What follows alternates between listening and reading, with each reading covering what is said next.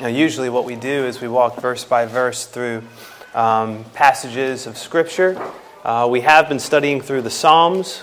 We are on Psalm 16, and Lord willing, the next time I preach, we will be going through Psalm 16 verse by verse. But our regularly scheduled program, so to speak, is providentially interrupted with a message on fasting. And I'm going to get into the message in a moment, but before I do, I want to say something that I think is very important. Last night, when we were going through our family devotional, one of the phrases that caught my attention, perhaps more than it did in previous times, was the phrase, the gospel of God. Paul uses that sometimes in his writings. He uses it in 1 Thessalonians chapter 2, verse 12, the gospel of God. I'm going to give a message today on the subject of fasting. But first, I want to make it clear, if you are here and you are not a Christian, you haven't come to a point where you know that Jesus Christ is your Lord and Savior and that your sins are forgiven, I would not want you to think, even for a microsecond, that fasting is some rung on a religious ladder whereby fallen men and women can make their way to God.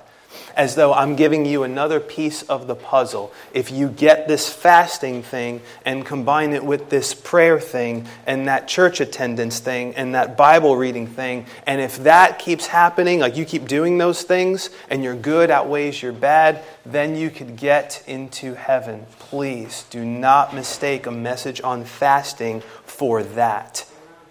The reason why I called your attention to that phrase, the gospel of God, I was just taken back last night when we were going through our family devotional and I saw that phrase. You've heard it so many times from here, gospel. And the gospel is that Greek word euangelion. It's the word that means essentially good news. You take the verb form of that, it means to preach or proclaim good tidings. And isn't it amazing that God would have good news for fallen men and women who rebel against Him? All right, we're all sinners. Every one of us here, we share that in common. Every one of us are sinners. We've all sinned against the real, holy God of the universe. And one day, everybody will see Him. One day, every mouth will be stopped, according to what the Scripture tells us, and the whole world will become guilty before God. One day, the God who we do not see with our eyes now will be made clear. And Jesus Christ, His Son, will be shown to be Lord of all. And my hope for everybody in this room is that you would hear the good news of God, the gospel of God. The bad news is that we are all sinners. And whether we can conceive of this or not, we deserve the judgment and justice of a righteous God. But the good news of God, imagine that God has good news for a whole world of people that if left to ourselves would just be raising our fists against Him. Every one of us would look like Nineveh in the days of Jonah pre-repentance. Every one of us would look like the Jews and Gentiles who conspired together to kill Jesus. We all would look like that. If apart from God's providence and the way that He uses government to restrain sinful men, the way that He uses different things, even conscience and things like that to restrain us, if He didn't restrain us, there's no telling how depraved and how sinful we would be. And yet, against a mass of humanity that is like that by nature, children of wrath, God proclaims good news. And what is the good news of God? That He sent His Son, His eternally begotten Son, to use language from John chapter 1, who is always in His bosom, who is always in this love relationship with the Father. He in love sent His Son, and in love the Son laid down His life so that sinners like you and me could be forgiven. If we would believe the gospel and believe on the Lord Jesus Christ. You confess with your mouth and believe in your heart that Jesus is Lord and that He was raised from the dead. The Scripture says you shall be saved. The other side of that coin is repentance. Jesus' first messages that we see essentially preached. Jesus came preaching essentially the same message as John the Baptist. Repent. And then in Luke 24, He tells His disciples to preach repentance. To have a change of thinking that manifests itself in a change of behavior. So if you're here today and you come in with a way of thinking that says, I think I'll make it to God on my own. I think my righteousness will outweigh my unrighteousness. Whatever that way of thinking is, I'm calling you to repent. Not because I'm saying it, but I'm just kind of reflecting the words of the King who told His disciples, preach repentance. Turn from that thinking. Turn from serving self and sin and by the grace of God receive Christ as Lord and Savior. So please, I'm going to speak on the subject of fasting, but do not mistake that for a rung on the ladder to reach God. All this is for those who have come to the Lord Jesus Christ. This is helping those who are forgiven of their sins understand another aspect of what life in Christ looks like. Does that make sense? Yes. Well, I want to speak to you today about the subject of fasting. Fasting is, I think, an easily overlooked, though it is an expected aspect of the Christian life. And there's much that can be said about fasting, right? Maybe in the health world today, you hear a little bit more about fasting than you did in previous days. You might hear about time-restricted eating. You might hear about intermittent fasting. You might hear about the benefits of fasting and how it helps your body to go into a process called autophagy and so on and all of those things. I'm not here to talk about that. It doesn't surprise me, though, that there would be benefits, because when you think of how God even ordained there to be that Sabbath rest, and that it would be good for man, biologically, psychologically, to have a day of rest, not just to run himself or herself ragged throughout the subsequent weeks and sequential weeks and so on. Even as the land was to be given a rest per the Mosaic law, and that would be good for the land and the soil would be healthier, it doesn't surprise me that fasting would be good for men and women biologically. And while that is true, and there's much benefits that can be enumerated, many benefits that can be enumerated, our concern today is to say, what do the Scriptures say about the subject of fasting? And I will say, I think the Scriptures have a lot to say about this topic. But this topic, fasting, can be easily overlooked, and I have some guesses as to why that might be. And I don't think this is comprehensive, but these are some of the possibilities as to why fasting can be overlooked. Number one, in my opinion, we have been so abundantly blessed as a society, right?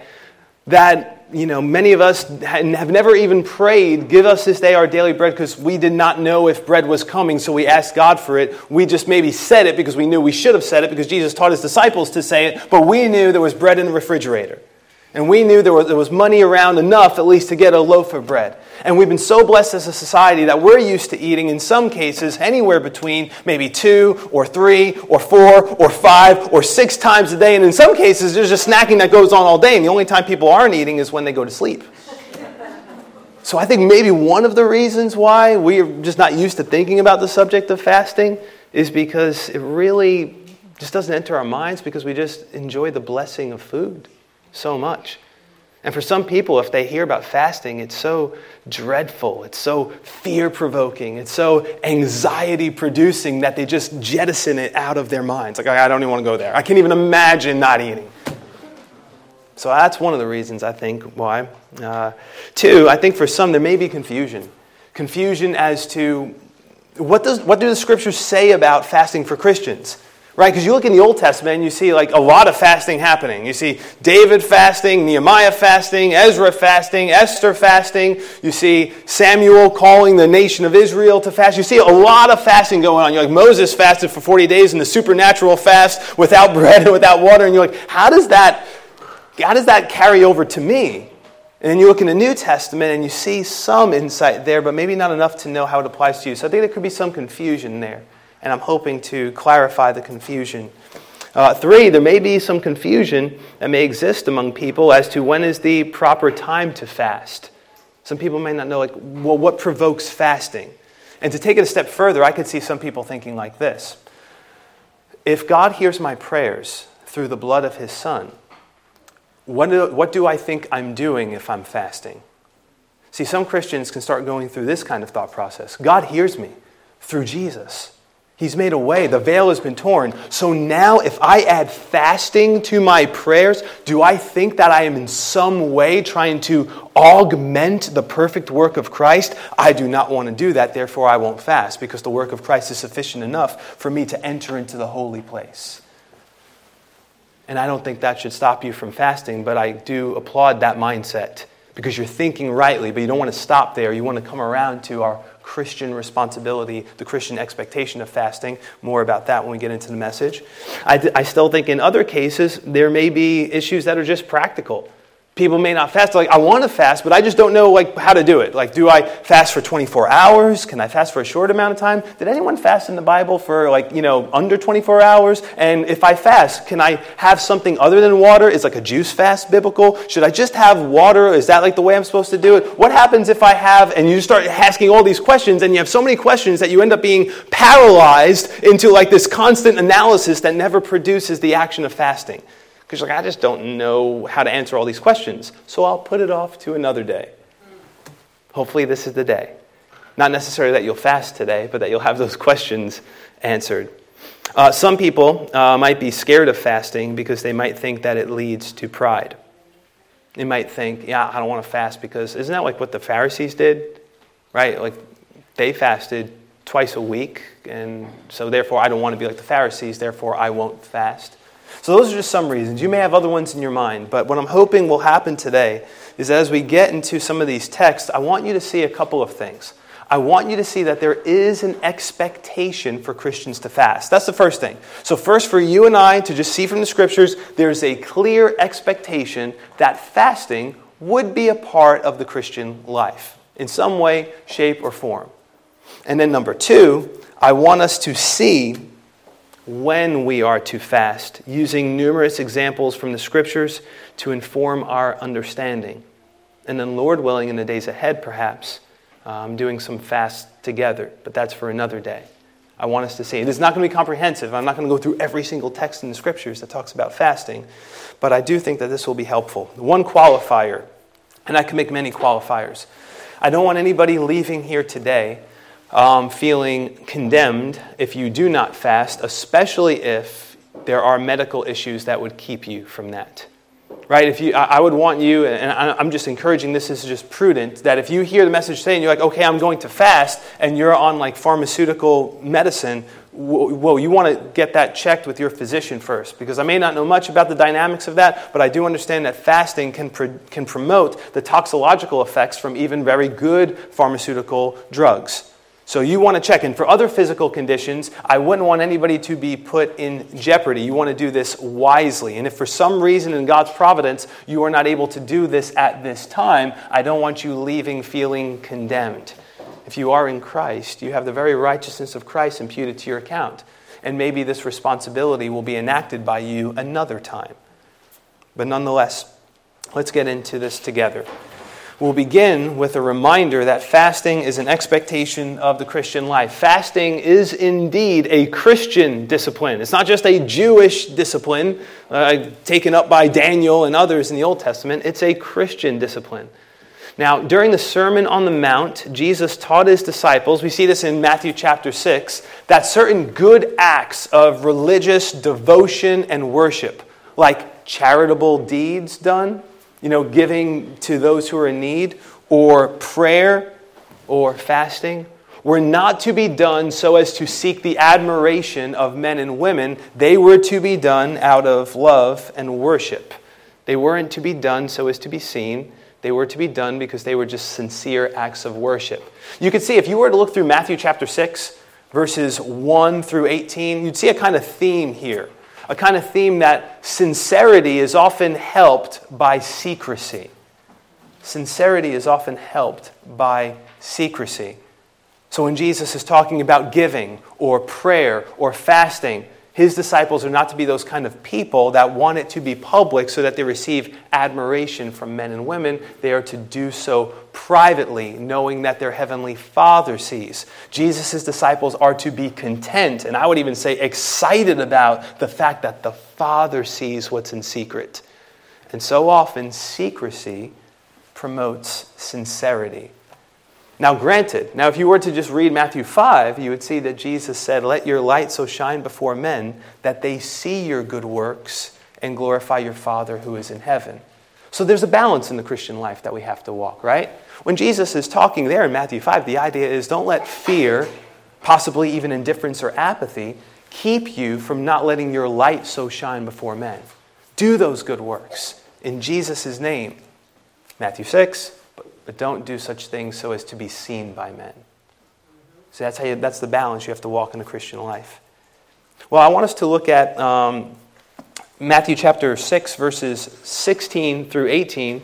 And we're going to see something very important as it relates to fasting here. Reading from the text, "Whenever you fast, do not put on a gloomy face as the hypocrites do, for they neglect their appearance so that they will be noticed by men when they are fasting. Truly I say to you, they have their reward in full. But you, when you fast, anoint your head and wash your face, so that your fasting will not be noticed by men, but by your Father who is in secret. And your Father who sees what is done in secret will reward you." For our consideration today, I want to call your attention primarily to that phrase, "but you, when you fast." When you fast. It's not a matter of if you fast, it's when you fast.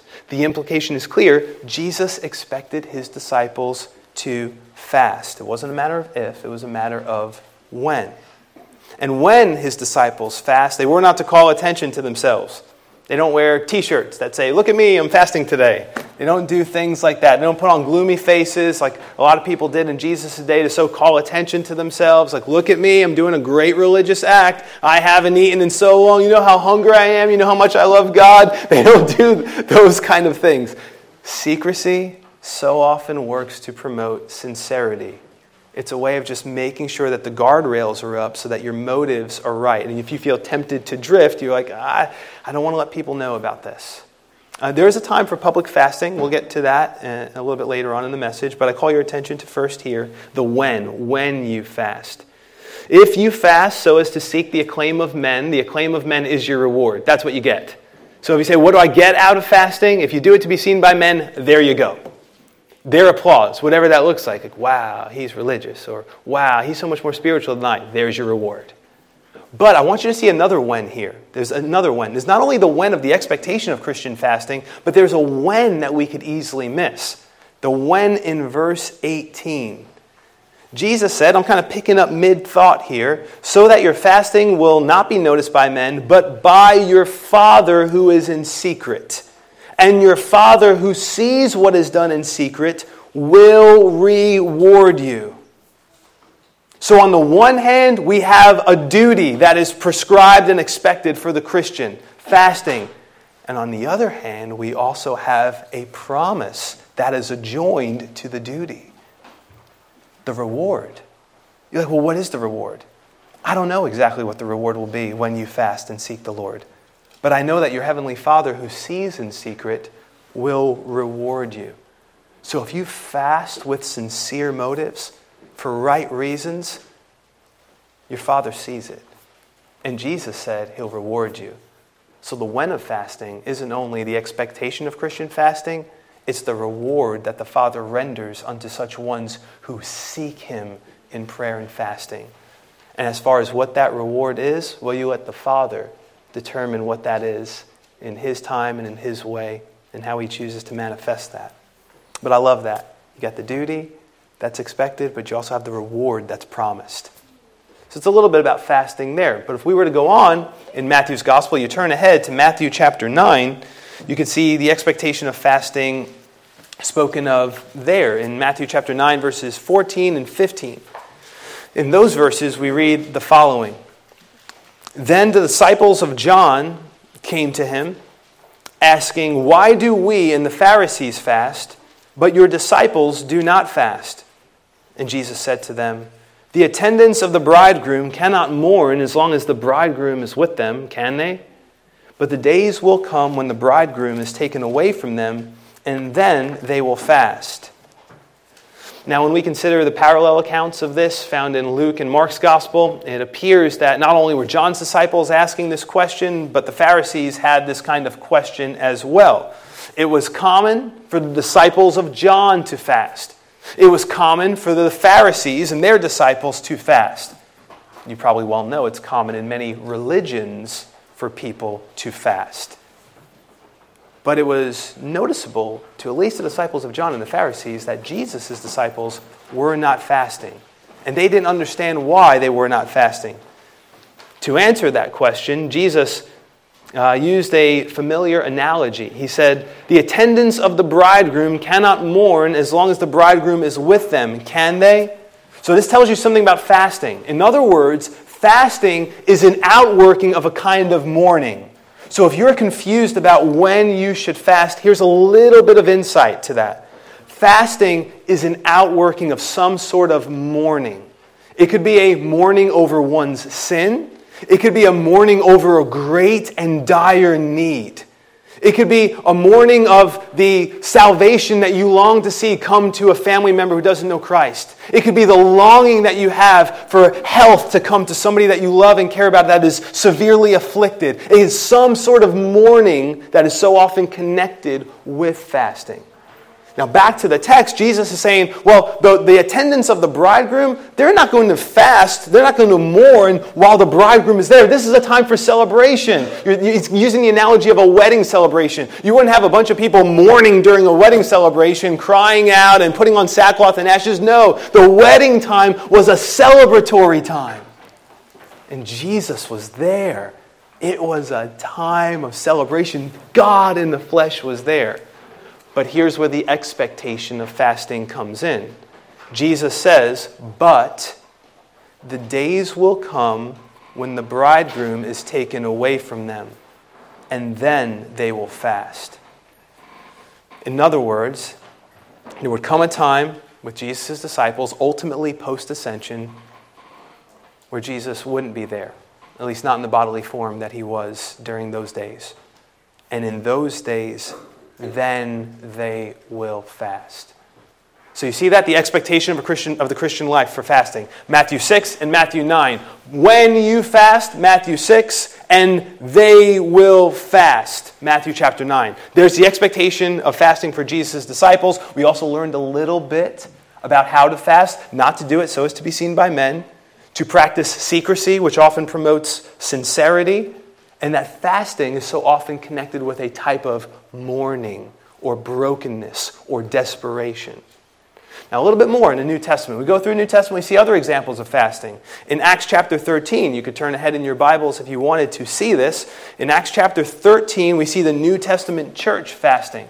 So in the opening verse of Acts chapter 13, we are told that there was at the church in Antioch, prophets and teachers in that first century church. We then get a listing of some of them, which in itself is very interesting. This would be a great verse to exposit and teach on. Barnabas, Simeon, who was called Niger, Lucius of Cyrene, Manaen, who had been brought up with Herod the Tetrarch. That's just amazing to me. You have this man, Manaen, who's apparently in a leadership position of some form or another in the early church, and he grew up in the same house as Herod the Tetrarch. Amazing how you could have two people growing up in the same place and both have completely different outcomes in life. One is probably a relatively unknown person in those days, this guy Manaen, and Herod, who served to kill John the Baptist, was probably well known, and yet it's the guy who was not well known that was the guy who is to be esteemed. A man who had a leadership position in the church, grew up in the same place as Herod the Tetrarch. But anyway, back to the matter at hand. And Saul, Saul who we know as the Apostle Paul. And then in verses 2 and 3 we read, while they were ministering to the Lord and fasting, the Holy Spirit said, set apart for me Barnabas and Saul for the work to which I have called them. Then when they had fasted and prayed and laid their hands on them, they sent them away. Now the Greek word for ministering here, when you look in verse 2 and it says, while they were ministering, it's a Greek word that is often associated with priestly service. It's only used 3 times in the New Testament. One time it's used in that way when it's used in Hebrews. It's often used in the Greek translation of the Old Testament to speak of service at the tabernacle. So this is like a priestly term, priestly service. Just so you know, the word could be used to speak of either sacred, like priestly service, or civil duty. So that word ministering has this picture, at least in this context, of priestly duty being worked out. Well, what did that look like for these guys? It probably included worship and prayer, probably for them, since they were in the teaching role in the church, teaching and just serving in some way, shape, or form within that first century church. And then we're told here that they were also fasting. They were ministering to the Lord and fasting. Now, was this on a specific day that they had set aside for fasting? Maybe. I would think in light of the context, it was probably in light of a particular need that was before them, likely, given the context, fasting to see how the word of God should go out from them. From Antioch. Lord, I'm assuming this, I can't say this with definitude, but that they were fasting and praying, saying, Lord, who would you have to send out from among us in Antioch to bring the word of God to places that have not heard the word of God? I'm thinking in light of the context, that's what was going on. So they were seeking the Lord. They had a need, most likely, to see what the Lord would tell them with regards to who should go. And the Lord answered. And he said, set aside for me Saul and Barnabas to the work that he had called them to. So fasting was a part of devotion and dependence of his disciples. In this case, the leaders of the church, being expressed through fasting as they sought God's help and direction. So that tells you a little bit more about fasting. When do I fast? There was a seeking. We need God's help. We need direction. We are dependent. Again, it forms the when of fasting, I think, a little bit more. There's another example. You go to the next chapter, in Acts chapter 14. In Acts chapter 14:33, we see that Paul and Barnabas are making their return trip from places on that missionary journey where they had preached the gospel, where they had made disciples. Now they're going back through those places. They're strengthening the souls of disciples, telling them that we, through many tribulations, have to enter the kingdom of God. They're reminding the disciples that this isn't going to be an easy ride. This is going to be hard. And they're reminding them about that. But then something else that they did, we see in verse 23, when they had appointed elders for them in every church, having prayed with fasting, they commended them to the Lord in whom they had believed. Now, there's a lot you could say about this verse. This tells you about the importance of leadership in a local church. It tells you the importance of local church having elders, right? And you can't just say, well, we're just going to be a body of believers, someplace meet together, and we don't really need those who are called to the eldership. No, you read 1 Timothy, you read Titus, you read a text like this, and you see that it was so important that they go back to these disciples, and they pray and they fast, and they appoint elders so that the people might be shepherded and taught and fed the Word of God. But for our purposes, we notice that with such a serious and solemn task as appointing leaders, adjoined to their praying was fasting. They fasted. Why did they fast? Because it was serious to a degree that they sought the Lord in this way that was even just beyond. They were depriving themselves of food, not even just their normal prayers, but saying we're going to set aside food because we are earnestly declaring to the Lord our need and our dependence for His direction in this matter. Again, associate with fasting this need, this sense of need, this sense of desperation. And there are other New Testament examples. So if you were going to go through the New Testament, you have other examples. The best example is our Lord and Savior Jesus Christ, who in Matthew chapter 4, verse 2, we're told that He fasted 40 days and 40 nights. Interestingly, Cornelius in Acts chapter 10 was fasting when he saw the vision of the angel of God appearing as a man standing before him in bright clothing, directing him to Peter, who would tell him all the words by which he and his household would be saved. Acts chapter 11, verse 14. Anna the prophetess, you might remember her from Luke chapter 2, verse 37. She was a widow, and she was about 84 years old, and she served God with fastings and prayers night and day. Saul of Tarsus, after encountering the risen Christ on the road to Damascus, he was blinded and he was 3 days without sight, and during those 3 days he neither ate food nor drank. Acts chapter 9, verse 9. Those are New Testament examples. There are other New Testament texts that are disputed texts for one reason or another. Disputed because maybe the earliest manuscripts do not include a reference to fasting. There's some debate about some of those. Matthew chapter 17, verse 21. Mark chapter 9, verse 29 is one of those ones that actually it can really kind of go either way. 1 Corinthians chapter 7, verse 5 is another one. And then some references in 2 Corinthians 6:5 and 11:27. You could look at those texts and you say, was Paul speaking about fasting or voluntarily going without food at certain times? So those are some disputed texts. There, you have a little bit of an overview of fasting as it's seen in the New Testament. But now what I want to do, to drive us to a point of application, I want to look at some of my favorite examples from the Old Testament. Because if you were a New Testament Christian living in the first century, you knew, like the Apostle Paul said, that all Scripture is God-breathed and it's profitable for doctrine, correction, reproof, and instruction in righteousness. And you would draw a lot of instruction from Old Testament saints who fasted. When did they fast? Why did they fast?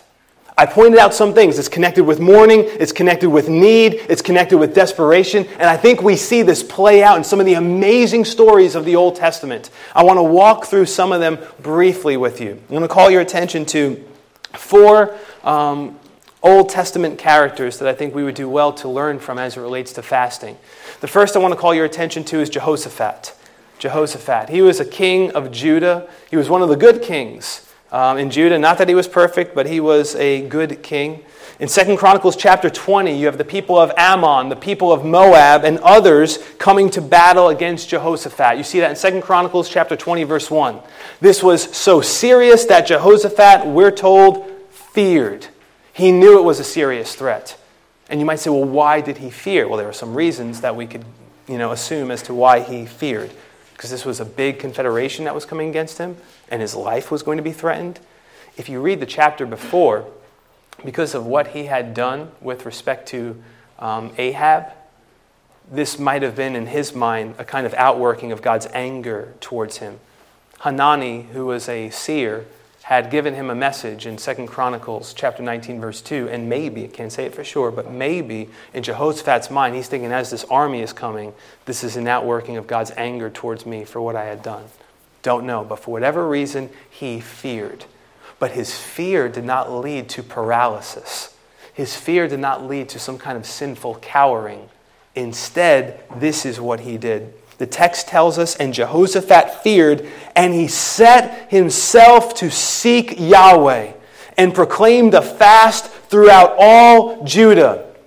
And then in verse 4 it says, so Judah gathered together to ask help from the Lord, and all of the cities of Judah, they came to seek the Lord. And you look in the text and you see that they sought the Lord with fasting. He feared, called Judah together to seek the Lord, and proclaimed a fast. Here's another clue as to what fasting, when you fast. It's a seeking of the Lord.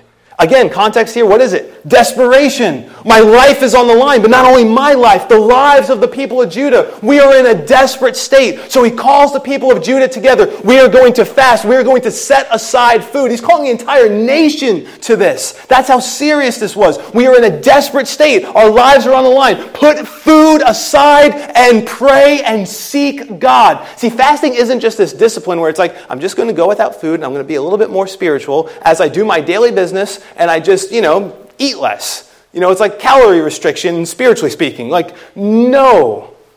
It's connected with seeking God. There's a desperation, and you're driven to seek God. How do you seek God? If you say, well, what does that mean to seek God? At the very least, per the context, over and over again, it's connected with prayer. You're crying out to God in prayer.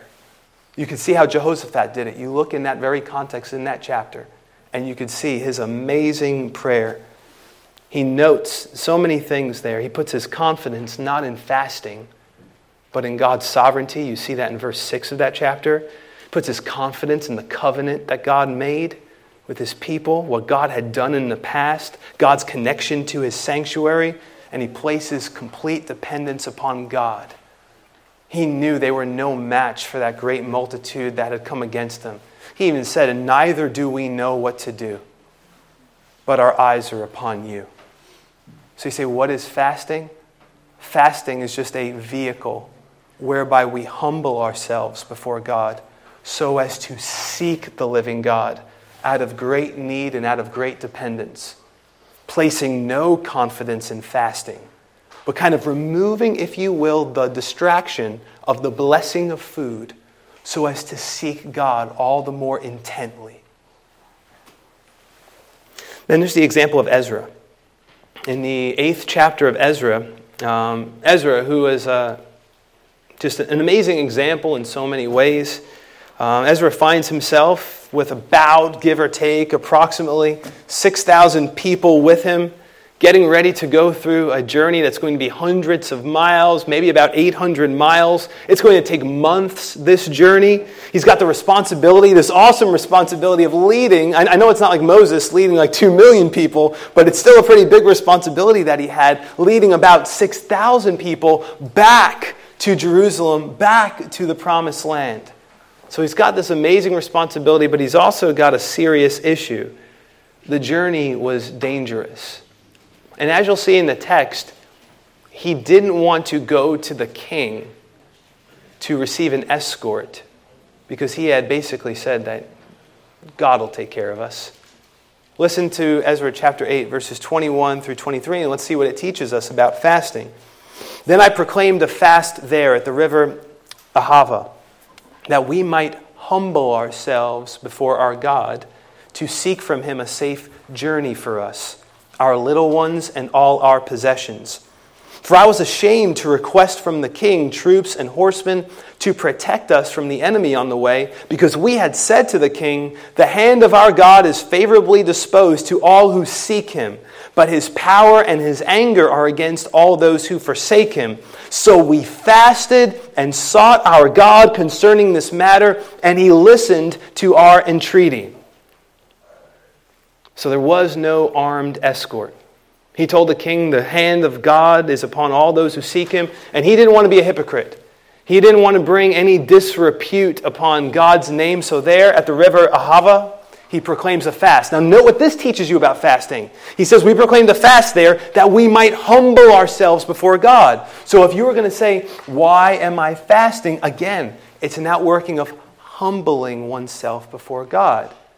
It's an outworking of your need and dependence upon God. And as you lay aside food, you're saying to the Lord, I need you more than I even need daily bread. We are dependent upon you. And again, the situation was desperate. He's making this journey hundreds of miles. He's got little ones with him, possessions. So for anyone who would want to rob caravans, this was a great opportunity. Look at all these possessions. Look at all these people. They could be easy pickings on the journey. So this was a life-threatening situation. And he proclaims a fast. And notice, you'll see this twice in the text. In verse 21 and verse 23, it's connected with seeking God. And the idea was that they were going to die, or they were going to lose a lot of lives, and they were going to lose a lot of things unless God protected them. They were completely dependent upon God, and so their urgency and their dependence prompted humility and fasting and prayer. Third Old Testament example I want to call your attention to, David. Now we could look at more text than just this one. We could look at Psalm 35. I believe it's verse 13 when David said that he humbled or he afflicted his soul with fasting. And in that context, he's looking at people who had become his enemies. And he's remembering times where he fasted and prayed for them that they might be helped or healed. But I want to call you to, and I think this is particularly instructive for us, 2 Samuel chapter 12, verse 17. I won't go through the whole context, but many of you know the story of what happened. King David, who was a man after God's own heart, but again, he was another fallen man who sinned nonetheless. And he sinned against Uriah, who was the husband of Bathsheba, and he committed adultery, and then he basically worked with one of his generals to see Uriah killed so that it wouldn't be found out that he had impregnated Uriah's wife, Bathsheba. And the Lord would bring judgment upon the house of David. Severe chastisement is probably a better way to put it, on the house of David. And you see that work itself out in 2 Samuel. But one of the things that happened is that the child that was born from that union became ill. The child became ill shortly after birth or upon delivery. I don't know the exact detail there. And we read in 2 Samuel 12:17, David therefore pleaded with God for the child, and David fasted and went in and lay all night on the ground. What does this tell you about fasting? Why do I keep coming back to this? Because I want it to be ingrained in your mind. Because I think too many times we're just like, when do I fast? Like, what's the prompting for fasting? Mourning, need, desperation, utter dependence upon God. So David sees the child is sick. And what does he do? He goes right to God in fasting and in prayer. And he prayed. Accompanying his pleading was fasting. It was, if you will, kind of the knee-jerk reaction, the reflex reaction of Old Testament saints. Desperation. What do we do? Fast and pray. Fast and pray. He fasted and he prayed for 7 days. But in this case, it was not God's will to heal the child. And I think that's important for us to remember. Please never think of fasting as a kind of, proverbial ace in the hole. If I do this, I could twist God's arm. No. You're seeking the living God, whose ways are much higher than your ways, whose thoughts are much higher than your thoughts, who's perfect in everything he does. You seek him, but you know that fasting is not a means to the end of twisting his arm. God's will be done. Our God is in the heavens. He does whatever pleases him. And we would want it that way because we believe that his will is perfect and he's perfectly good. But again, what do we learn? Desperate times for Old Testament saints so often called for instinctive reactions to fast and pray. And it's hard to say what my favorite Old Testament example is, so I won't. But one that is up there is the example that we find in Esther chapter 4. And this will be the last example I'll call your attention to today. In Esther chapter 4, we find another life and death situation that prompted fasting. Mordecai had recently learned of the king's decree. So again, if you want to know the whole story, you just read it through. And there's this man, Haman, who was a wicked man, and he hated Mordecai. And Mordecai was a Jew, and he basically persuades the king, essentially tricks the king, as it were, to issue this decree where all the Jews who were found in the king's provinces would be exterminated on a specific day. Mordecai hears about this, and he put on sackcloth and ashes. He tore his clothes. He wept with a bitter cry. Esther chapter 4, verse 1. And then the Jews, when they heard about this, you can imagine, if you hear that basically all of you who are Jewish are going to die on a certain day, you could imagine that you would be weeping as well and tearing your clothes. In verse 3, we find out that when the other Jews who were in different provinces heard about this decree, they began to do the same thing. Well, the word gets to Esther.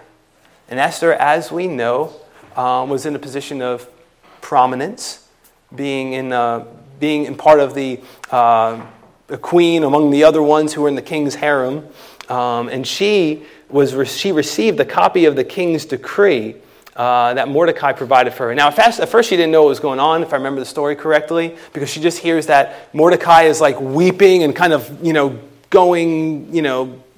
being so upset publicly, and she was concerned about that. And then Mordecai gets the message to her to basically let her know, no, this is what's going on. Here's a copy of the king's decree.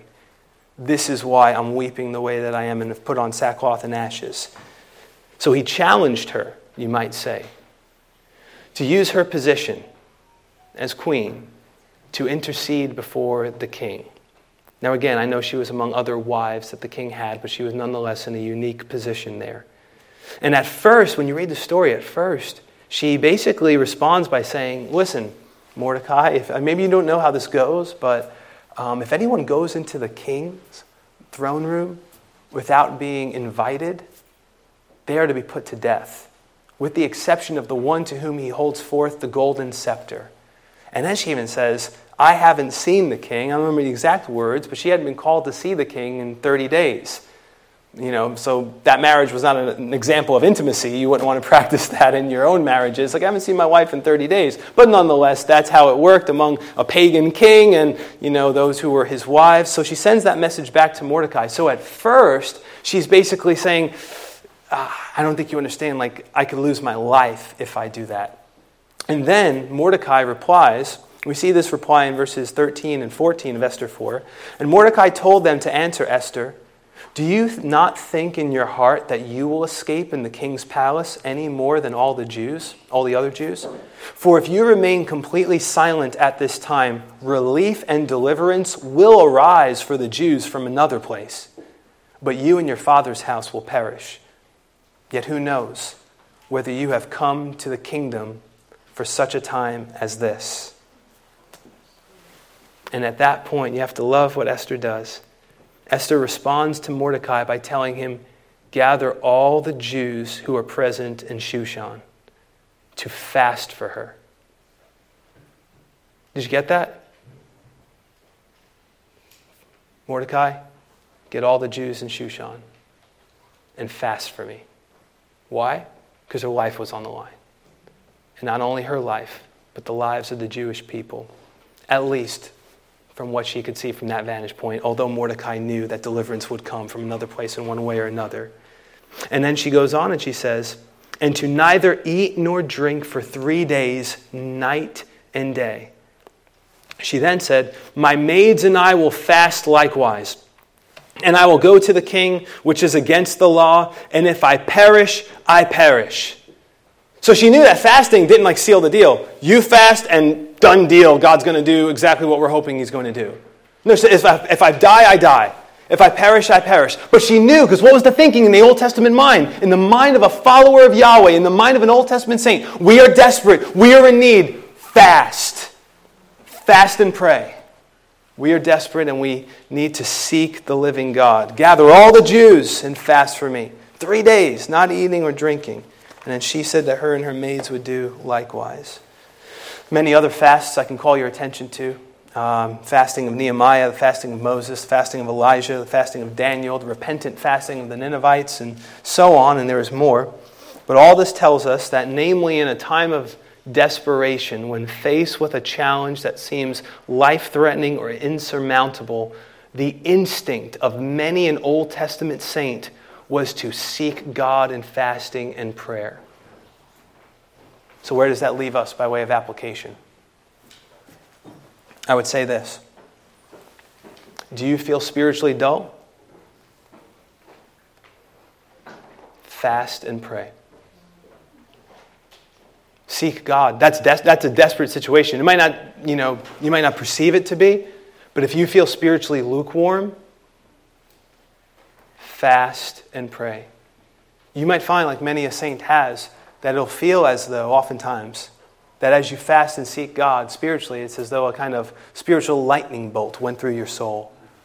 And whereas you felt like the light was flickering, all of a sudden now you feel like the bulb is burning brightly. Like I see. You're hungering for God perhaps in a way that you didn't before. So if you are spiritually dull, please hear me. Do not stay in a place of lukewarmness. Like, I'm so much more interested in the world. I'm so much more interested in work. I'm so much more interested in the things of this life than I am in the living God. And I hate that. Then I'm encouraging you, if you are able, if you are in a position to, fast and pray. And let God know, as it were, your desperation in your fasting. That you are desperate for Him. And you don't want to be lukewarm. And you don't want to love the things of this world. And you don't want those things to be pushing out a love for God. Do you feel as though you are ensnared by sins that you know you are already free from? Right? If you're a believer, you've been set free. Right? You're a slave of righteousness. You have to live in the freedom wherewith Christ has made you free. Not be in bondage to yokes of legalism or not be in bondage to sin. But if you feel like you're ensnared, I would encourage you, fast and pray. Are you in a situation where you desperately need the Lord's direction? Fast and pray.